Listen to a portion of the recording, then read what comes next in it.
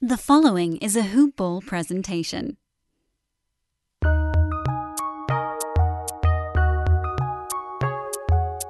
Welcome to the Fantasy NBA Today podcast.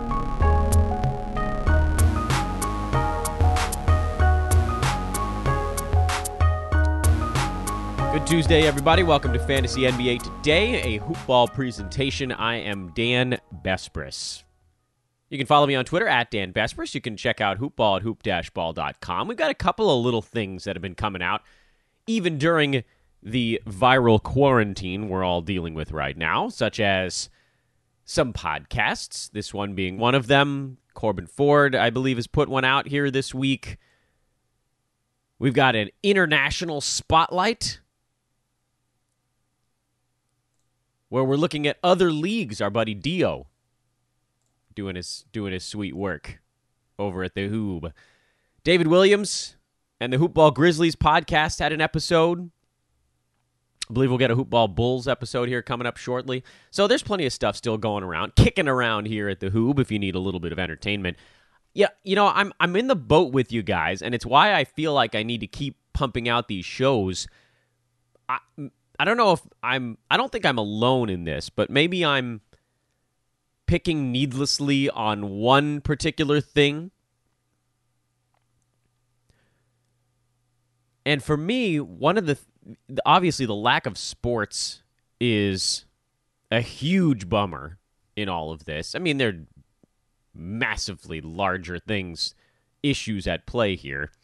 But when you look at it from let's try not to look at it the life and death perspective, because there's a lot of that's evident, and it's got my insides twisted into knots constantly, so I'm going to try to ignore that for the moment here, and look at it instead from kind of what's the bummer in this. Sports is at the center of it for, I'm sure, all of us, myself and all of you guys listening to a sports podcast during a sports full hiatus across the globe, basically, at this point. But I think it's more than that. I think sports is the circle that falls within the other circle in the Venn diagram that basically just says new content. There just isn't really new content. And what new content there is weird. It's weird. It's looks at the distant past. It's stories on players doing stuff in their free time. It's things that, I get it, these are all stuff we have to do. And I mean, this podcast kind of falls into that, right? We're doing a mock draft right now. Who cares? But it's something. And so I'll lump myself into this. This is just weird content. And we're all soaking it up because it's all we got. There really aren't any other options, effectively. But, I mean, I miss late-night satire on television. I miss new things that I can watch on TV that are filmed in front of a live studio audience. I know that this stuff isn't coming back anytime soon. I know that there's this weird surge right now talking about how people need to get back to work quickly. Yeah, I mean, that's obviously the goal here, but come on, we got to make sure we don't die. So, it's killing me that I can't flip on the TV and see something that I haven't seen before. That's what's getting me right now. That's what's driving me the most stir crazy in all of this.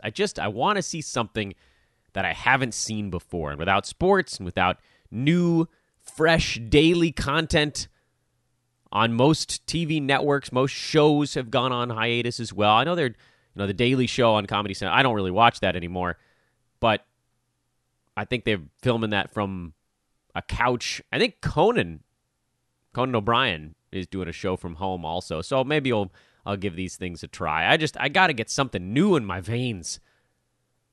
Well, we're camped out here. Quick note here at the beginning of the show before we get into the NBA news and then more mock draft breakdown stuff. You guys have probably seen my tweets. You've probably heard me mention it in passing that we are expecting child number 2 shortly, but what you probably don't know is that shortly is imminently. I've made a pretty strong push throughout the existence of Fantasy NBA Today to make sure that we just didn't really miss any shows. There's a possibility that there's a day here without a show. Because tomorrow, and I don't want to get into too many of the specifics of it, but it sounds like tomorrow we are likely going to be inducing kid number 2. Yeah, I know. You're like, Dan, why are you talking about this on a podcast? Well, I wanted you guys to know what's going on my end with this because it impacts whether or not there will be an episode. It impacts the schedule of the show. And we're hoping to get in and out of the hospital quickly when that happens because that's an area where folks are getting infected with this stuff. And I'll do my best. I'll do my very best to try to make sure that there's content every day because I know that you guys are relying on just having this little break, having the ability to throw an earbud in and listen to a show that makes you feel like things are a little bit more normal for 30 or 40 minutes a day. And so I really want to make sure that we give this to you. But there is a very real chance that we don't one of these days. So think about me, send good vibes, whatever you got. That'll probably be coming up here in the next 24 hours. On the NBA news side of things, there has been a continued dearth of new stuff. We haven't heard any new cases of COVID in the NBA. But as I mentioned on yesterday's podcast, the fact that we got a bunch late last week wasn't really bad news. It was expected. And the fact that we haven't really heard anything since then is also fairly expected. So I don't think you can draw any strong conclusions from that. One piece of NBA news, and it really was just one guy, but it's one guy that carries a decent amount of weight, and that was Mark Cuban, who did an interview yesterday talking about the fact that he wants to try to get games going in May, which is pretty remarkable. I don't know. So here's the thing. I don't know that I believe him, and I feel like it's somewhat of an optimistic goal. Maybe it's a goal where a week or two later than that, he would still be satisfied. Basically, the quote was that Cuban thought if an odds maker were to set a line for when the NBA might come back, they'd say June 1st, and he would bet the under, meaning before that it would be suspended for less time than that. Then I start to think, how can this really work? You can't have teams traveling, right? You can't have people flying around across the country for a normal spate of games. The flying part is actually the easiest part of that entire equation. You just charter a jet, you sanitize it, the team uses that one jet for however long the season goes for that particular team. When that club's season ends, whether it's the end of regular season or the playoffs, you re-sanitize the jet, or you could sanitize it between every use for all I care. I don't know how long that'll take, but screw it. Pay somebody. People need jobs right now anyway. And then you use it for something else. But basically, each team would have its own personal charter plane. You wouldn't be using the same one for other teams. It would be inefficient, but considering the fact that nobody's flying anywhere, nobody needs planes right now, it's workable. That's actually the easiest part of the whole thing. The hardest part is if teams were really flying to host cities, that would mean that 30 arenas would need to be sanitized regularly. Arena staff, and I'm talking about without fans in there, so not ushers. Those folks would still not be doing anything. They'd be waiting for regular sports to come back, meaning when we get fans back in the building. But the people that need to turn the arena on, the stadium ops types, they would all have to be under monitored quarantine. Anybody that's there for the actual game operations, and I don't know that you'd need graphics on a Jumbotron, but you're probably going to need statisticians, broadcasters, media relations. There are team staff that need to be involved. There are folks that need to be there to run the actual court part of things, the electronics of it all. So I don't know what the exact number of people that comes out to, but all of those people would need to be quarantined in their home, and we'd need to know that their families or anybody that was coming or going from their homes would need to be quarantined. And if somebody is going, and anybody that those people interact with outside of that trip would need. So it's this pyramid that extends almost indefinitely, at least 3 or 4 levels down at each NBA venue. Forget for a minute that the players themselves would have to make sure that they weren't doing anything, basically, besides going to and from the arena. Someone would hopefully be bringing them their groceries, not a family member, no one that lives there. Someone drop off a huge couple of giant boxes of groceries outside. Players can sanitize that on their porch and then take it inside. And so now you're talking about, I mean, this is a serious lift. However, there are ways around it. They're complicated, but they're workable. And the NBA right now, from top to bottom, I'm talking about players, owners, whatever, coaches, people that work arenas, everybody's looking for some way to make sure that the TV rights get back going again. Because there's a lot of money on the table with TV stuff. Can we do this safely? Has to be the first question on their minds. And I think it is. The NBA to this point has handled this kind of from the front. They've been at the front of most of the decisions being made in the sports community. You'd probably have to do this in one city. And you probably have to put the entire league on one city, in quarantine. If that makes sense. So basically what you need is you got 30 teams. I don't know how many people need to travel with each team. I worked in baseball for a long time. That was a big number of people. It's a little bit less than that in the NBA. You got 12 to 15 players per organization. You've probably got 5 to 10 people on the coaching staff. You want to say like 6 coaches, and then training staff. So let's say there are about, and then you've got media relations folks from the front office that do travel with the team, broadcasters, stuff like that. So let's say there's like 30 to 40 people that travel, that would have to travel. And you make some cuts here. You know, they've, like, the social media person might normally go with the team. That person would probably stay home and just watch the game or listen to the game on radio or something. And you wouldn't get live video footage on the Twitter, the team's Twitter feed like you might normally get. So there would be some cuts here. You know, you wouldn't bring all 50 if you wanted to bring 50 people. You'd try to trim it down to 35 or 40 or something like that. So let's say 40 people per team, 30 teams. That's 1,200 people. That's a lot. You certainly can't put that many in one spot unless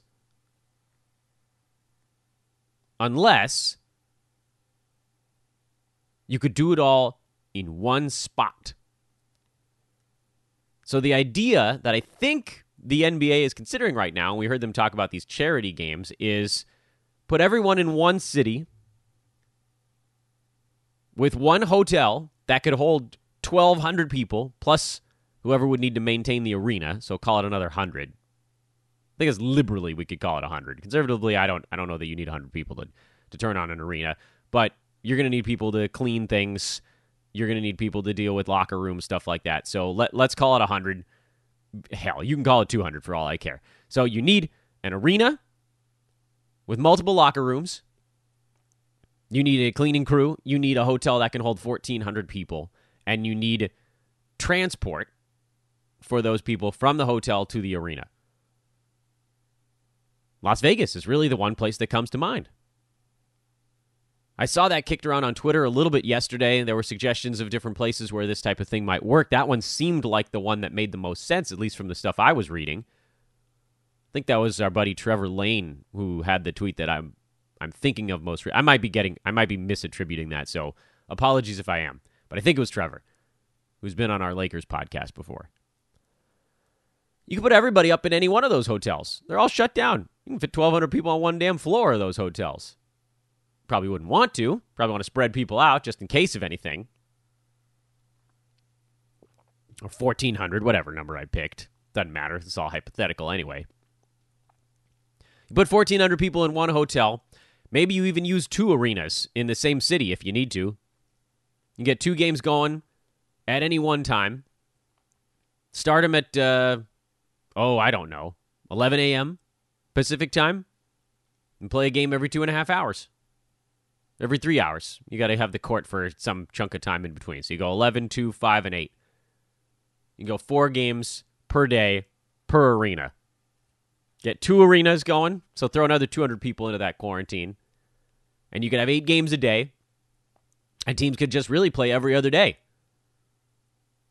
You're not going to go every day all the time. These teams are going to be just wiped. But if you remove travel, that does help with recovery. I mean, these guys could get back to the hotel in 8 minutes after the ball game. They could even shower there if you want to clean out the locker rooms quicker. Get back to the hotel, shower there. You got the rest of your day. You don't have to travel. Problem is, everybody would have to agree to basically not seeing their friends or family for anywhere from 1 to 3 months. And that's a pretty good lift. But if pulled off, we are talking hundreds of millions of dollars, most likely, and a large adjustment to the salary cap, or preventing a large adjustment to the salary cap. So there might be a push for this sort of thing. When the salary cap comes down, it's the lower rung players that get hurt the most. So I think there would be a push from the big name guys to help the little name guys. The owners certainly want the money. And we all want the content. But it's got to be safe, because if even one player escapes their quarantine, if even one player tests positive, you have to shut the whole damn thing down. So this would be quite a thing, but damn it, good Lord, how amazing would that be if they managed to do something anywhere similar to that? And it's doable, and it's something you could potentially get done sooner, because these, I believe, tests are now coming out that can get results a bit faster. I don't know if they've been approved for use this week yet. I think the last I heard was that these quick COVID tests would be approved by late this week or get into use. I think they were approved, but they're not in use yet. So, I don't know. Maybe take another 3 weeks on full quarantine, and then you start administering these tests to every single player in the NBA. Every one of them takes it.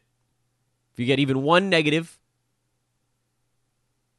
I mean, you could start moving guys out to this quarantine site here as they test positive, or as they test negative, I should say. Hard thing to do, though, to convince people to go out there and wait on somebody else to recover. At what point do you put them back into game action? They have to test negative, that's for damn sure.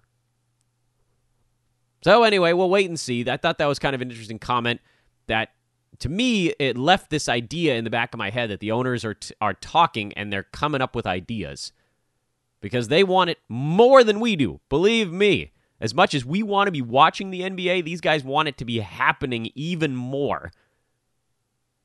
Hundreds of millions of dollars for the owners, the players, the league, sitting on the line. So you know they're going to try everything. I also must remind all of you guys that it feels like we've been in lockdown forever. The NBA didn't even end 2 weeks ago. It hasn't even been 2 full weeks since the NBA went on suspension. It's barely been a week since some of our biggest cities went into lockdown. It sucks, guys. It really does suck what's going on right now in so many respects. The one thing that I just can't wrap my head around is that people are freaking out. We can't do this forever. We can't do this. Yeah, we know, man. I can't do it forever. You can't do it forever. None of us can do this forever. How long? I mean, California's been on lockdown for what? 7, 8 days? Some states are just going on it now? Who is leading this charge of we can't go on lockdown forever? I've had IBS bouts that last longer than this. I know it's hard. I know it sucks. But for goodness sake, people, it's been a week that we've been in this weird universe of not being able to go anywhere. A week! I had a Facebook conversation with a buddy of mine who's a Marine, or a former Marine, is a veteran. And he was just sort of looking at all of the stuff going on right now and shaking his head like, look, I had to fight in wars. I had to fight in wars, and you guys are all losing your minds because you've had to watch Netflix for a week? So, guys, this is not a shame thing. I think that's the worst thing that happens in discussions, and it's become so prevalent on social media. Absolutely awful. As soon as somebody disagrees with you, you try to shame them into agreeing with you. This is not a shame moment on the podcast. Not at all. Not at all. I just want to kind of take a step back. It's a perspective moment.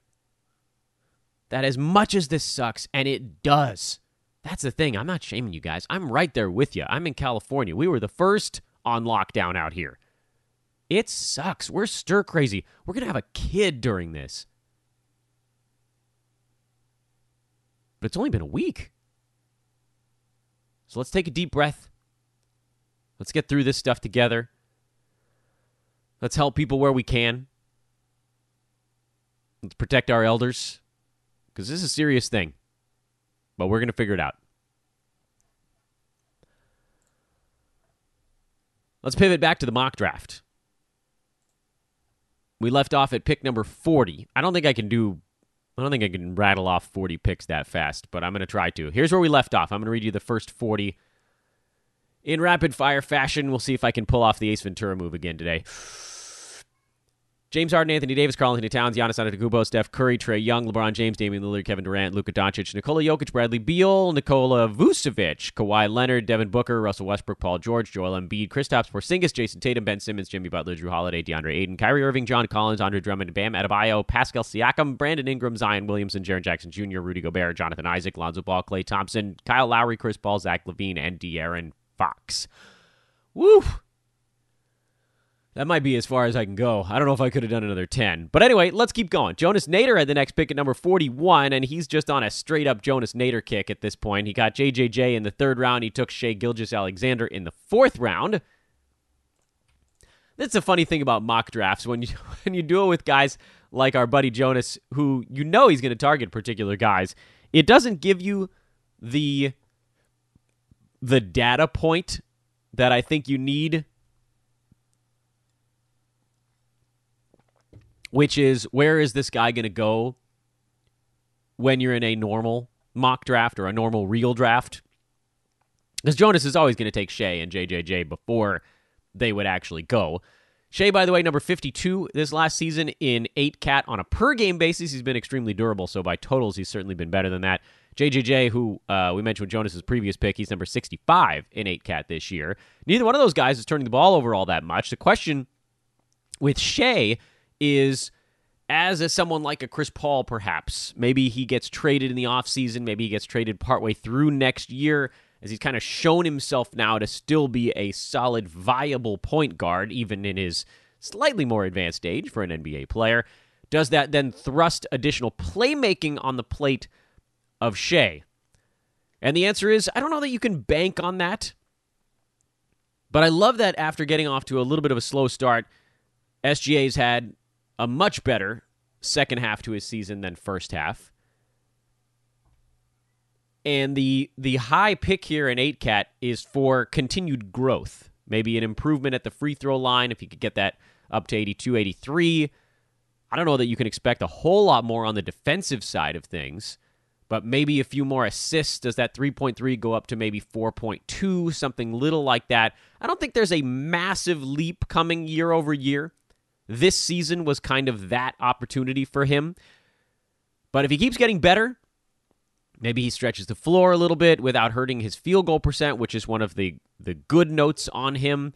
And then even if the turnovers go up in a more playmaking role next year, if such a thing does occur, then, in 8-cat, that doesn't really matter. So for me, this is probably a little bit earlier than I'd be targeting him, but we knew it was coming, and so we'll just sort of take that.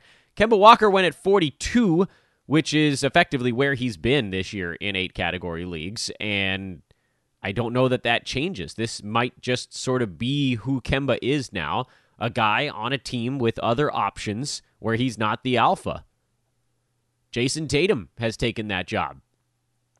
And Kemba falls in with Gordon Hayward in sort of the second grouping. I'll put Walker ahead of Hayward. He's going to shoot the ball more. Gordon's going to be doing a little bit more of the playmaking side. So Kemba is really more the second guy down. And then you've got Hayward, Jaylen Brown, Marcus Smart that are all kind of in that third grouping. So yeah, with the volume dip for Kemba, there hasn't been an uptick in field goal percent, although maybe some of that is related to the fact he's been hurt throughout the year, so it's possible that that does see an improvement next year. I still think this is a really safe and easy pick to make. I mean, Kemba Walker at 42, if that's really where he's going to fall to next year, I'll take him there every single time. He becomes sort of a little bit of an old man type. Steady state Kemba. He'll miss a game here and there with the knee stuff. They might even sit him on back-to-backs next season, but even if he plays, well, it'll be 70 out of 82-ish, but if they shave 15 games out, whatever. You get my drift. That percentage of games played, if you're getting him in the 40s, you got a really safe and easy guy to grab. D'Angelo Russell went at 43, pretty reasonable spot for him in an 8-cat league. Obviously, he's going to see the knock when you go to 9-cat. He's averaging almost 3.5 turnovers a game this year. He's number 39 on a per-game basis in 8-category leagues. I think you see him play most games next year. He'll take some off here and there just for bumps and bruises, but this was kind of a rest season for him. Golden State was never going to be making much of a push. Once Steph went down, then they went into tank mode. No reason for Minnesota to push him, especially with Cat out. They're out of the picture. This is a very reasonable spot for D'Angelo Russell to go. I've not been a massive fan of his game overall throughout his young career, but from a fantasy perspective, he does some stuff that's pretty good. He scores, he hits threes, he assists. He'll get you some steals, maybe not a ton. Free throw percent has been better this year. That's been a reason he's been able to climb into the 30-some-odd range. Field goal percent is always going to be pretty damn low. And so I think you could pretty safely take him in this range. In 8-cat. 9-cat, you put a knock on him. He'll take a hit. Where the heck is he in 9-cat? 8-cat, he's at 39. 9-cat, he falls pretty far. 58.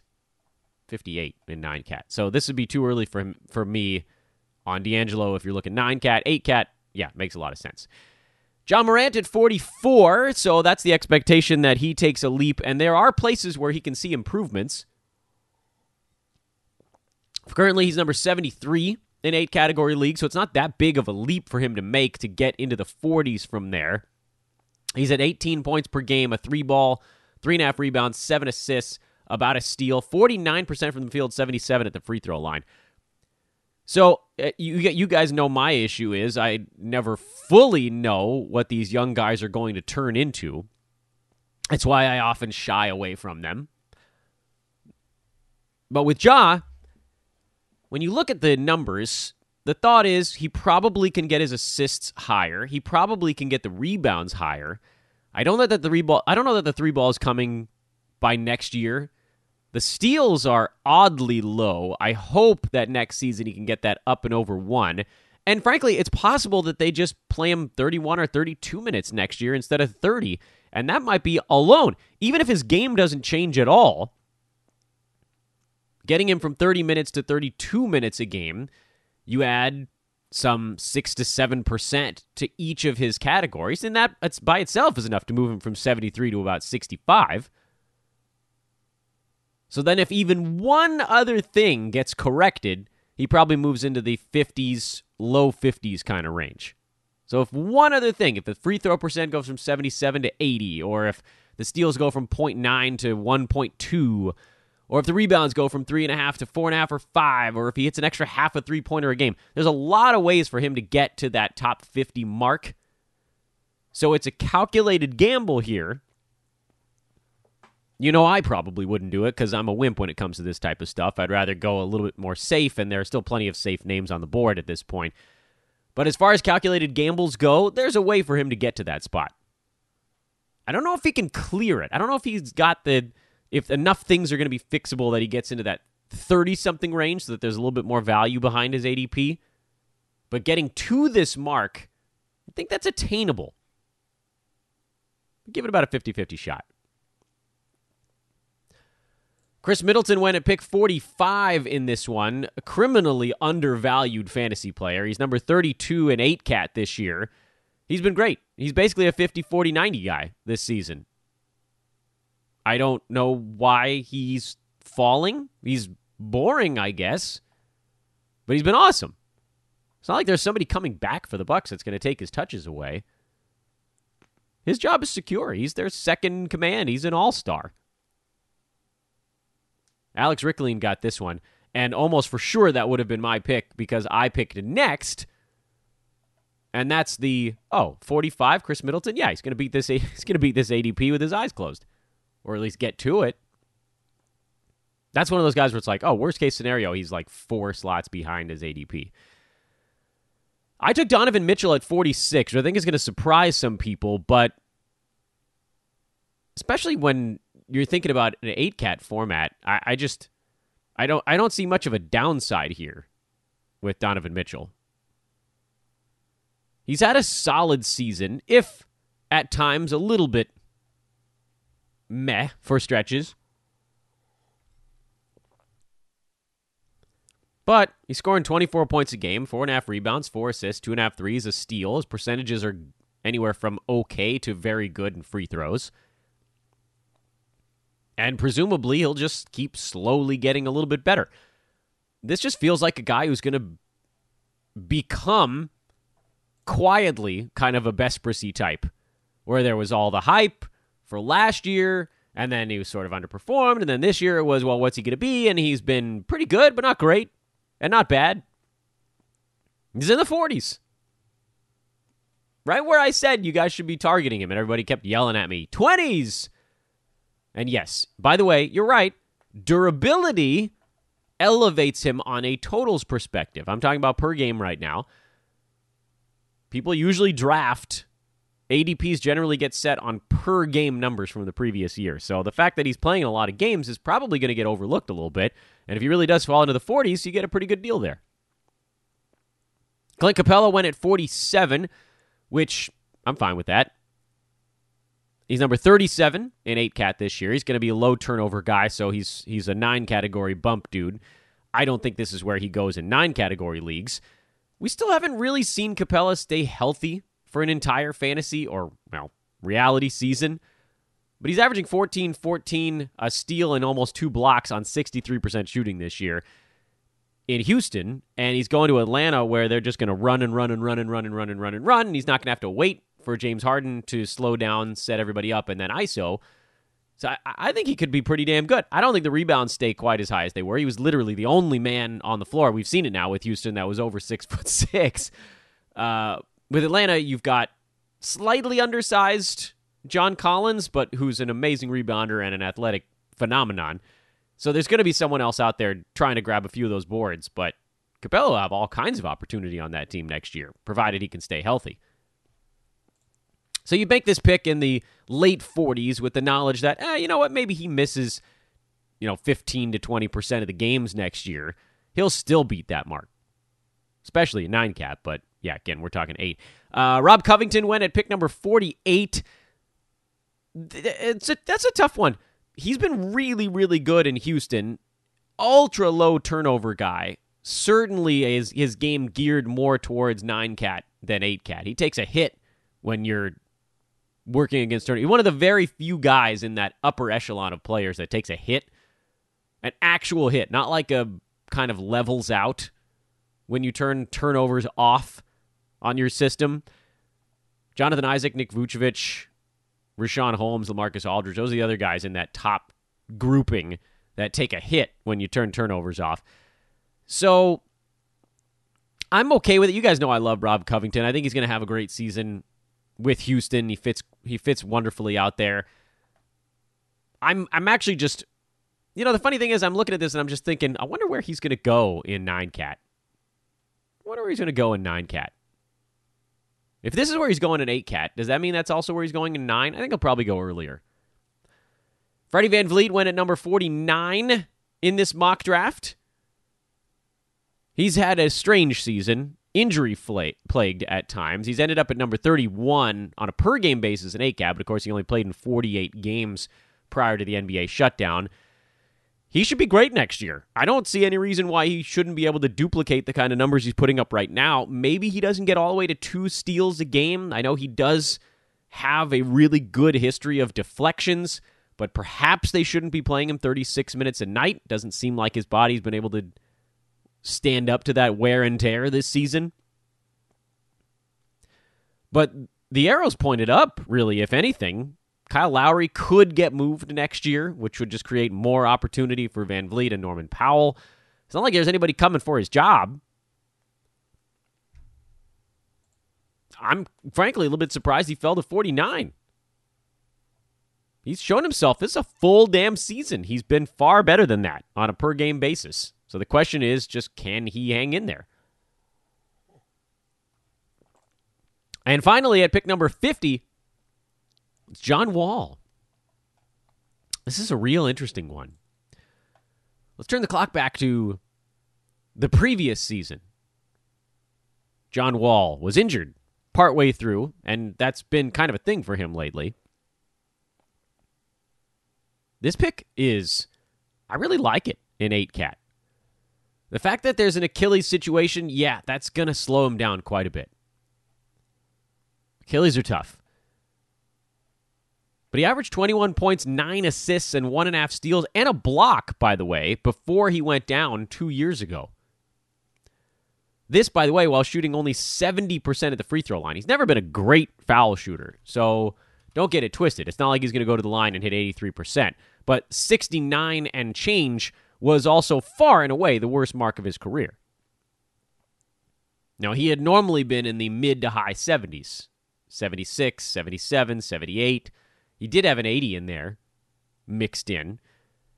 So if you look at that season and think, okay, well, the Achilles is going to cut him down a bit, coming back from this injury. He's not going to be able to do what he did. His field goal percent will probably come back down from 44 and change to maybe 42. But the free throw should come up. The assists might come down. I mean, regardless, this is 8 category. The fear with John Wall, number one, he's definitely going to sit out a bunch of games this coming year. So whether it's an 82-game season or some other number, he's going to miss probably 15 to 20% scheduled. And then any small injuries that happen on top of that makes it pretty tough for him to get all the way to his mark, especially in a head-to-head league where, you know, if you're taking zeros for a couple of weeks, that really hurts you. In Roto, maybe you get him for, again, some 80% of the season, 75% of the season in 8 cat, and that there's almost 4 turnovers a game don't hurt you. This is a no-brainer. He was number 30 in 8 cat with that horrible free throw percent happening. I mean, he's a top 28 cat kind of guy. Throughout his career, he has been. 9 is a different beast. He's averaged almost 4 turnovers a game for his entire NBA career. But, I mean, we're talking about a guy for his career that's averaged 19 points, 9 assists, 4 rebounds, 1.7 steals, and 0.7 blocks per game. 3-pointers around 1 a game, but that's been trending up with the league as a whole trending up. 78% foul line, 43% from the field. That's a top 28 cat guy. And because he's coming back from injury and everybody's kind of forgotten about him, he's falling to 50. In 9 cat, there's a chance the bottom falls out. You know, if he kills you in the percentages and the turnovers, that's a lot to stomach. In 8 cat, though, he can lift you up with some of these other things, and he's going to have plenty of opportunity. Even if Bradley Beal is the lead horse on that team next year, you can bet your damn bottom dollar that John Wall is going to be the guy right behind him and getting more assists. That's just how it's been. So I have no problem with Wall at 50 and 8 cat. I would certainly gravitate his way in Roto over head-to-head because you just sort of get the games where you get them, and it's hard to know. When the head-to-head stuff, is he going to miss a week? You look at the back-to-backs. Is there going to be a week where do they have a 2-game week where there's a back-to-back and you're only going to get 1? There's little things like that kind of add up on you. But yeah, I got no problem with it. I'm a very conservative drafter in fantasy, but I'm also looking for things that are predictable. Depressed assets that are predictable. I hate drafting guys that start the year injured because that's an unpredictable mark. So, I mean, this is the type of stuff we'll find out as the season gets closer. We'll have our draft. If John Wall's not expected to play at the beginning of the season, then I wouldn't draft him. I'm betting he will, though. That'll have been a very long time since his surgery. Basically a year and a half. But these guys coming back from injury where you just you have the book on them, and even if you kind of drop everything by a notch, you just click the volume button for all of their statistics down a little bit because of the injury, you still know the profile. You still know what you're going to have by the end of the season, roughly. It's not like some of these chances you're taking on either younger guys where you don't know. I hate not knowing. I do not venture into the unknown. I am not Elsa from Frozen 2. Oh, yeah. The quarantine is taking its toll over here. And that's where we'll put a pin in things. Picks 51 through 60. By the way, we'll talk to these pros after I get through the entirety of the draft.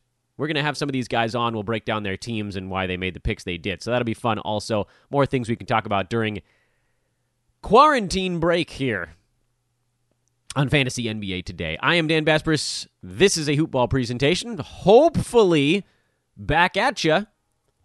Hopefully back at you tomorrow. If not, you'll know why. Have a great Tuesday, everybody. If you can, we'll talk to you tomorrow. Maybe.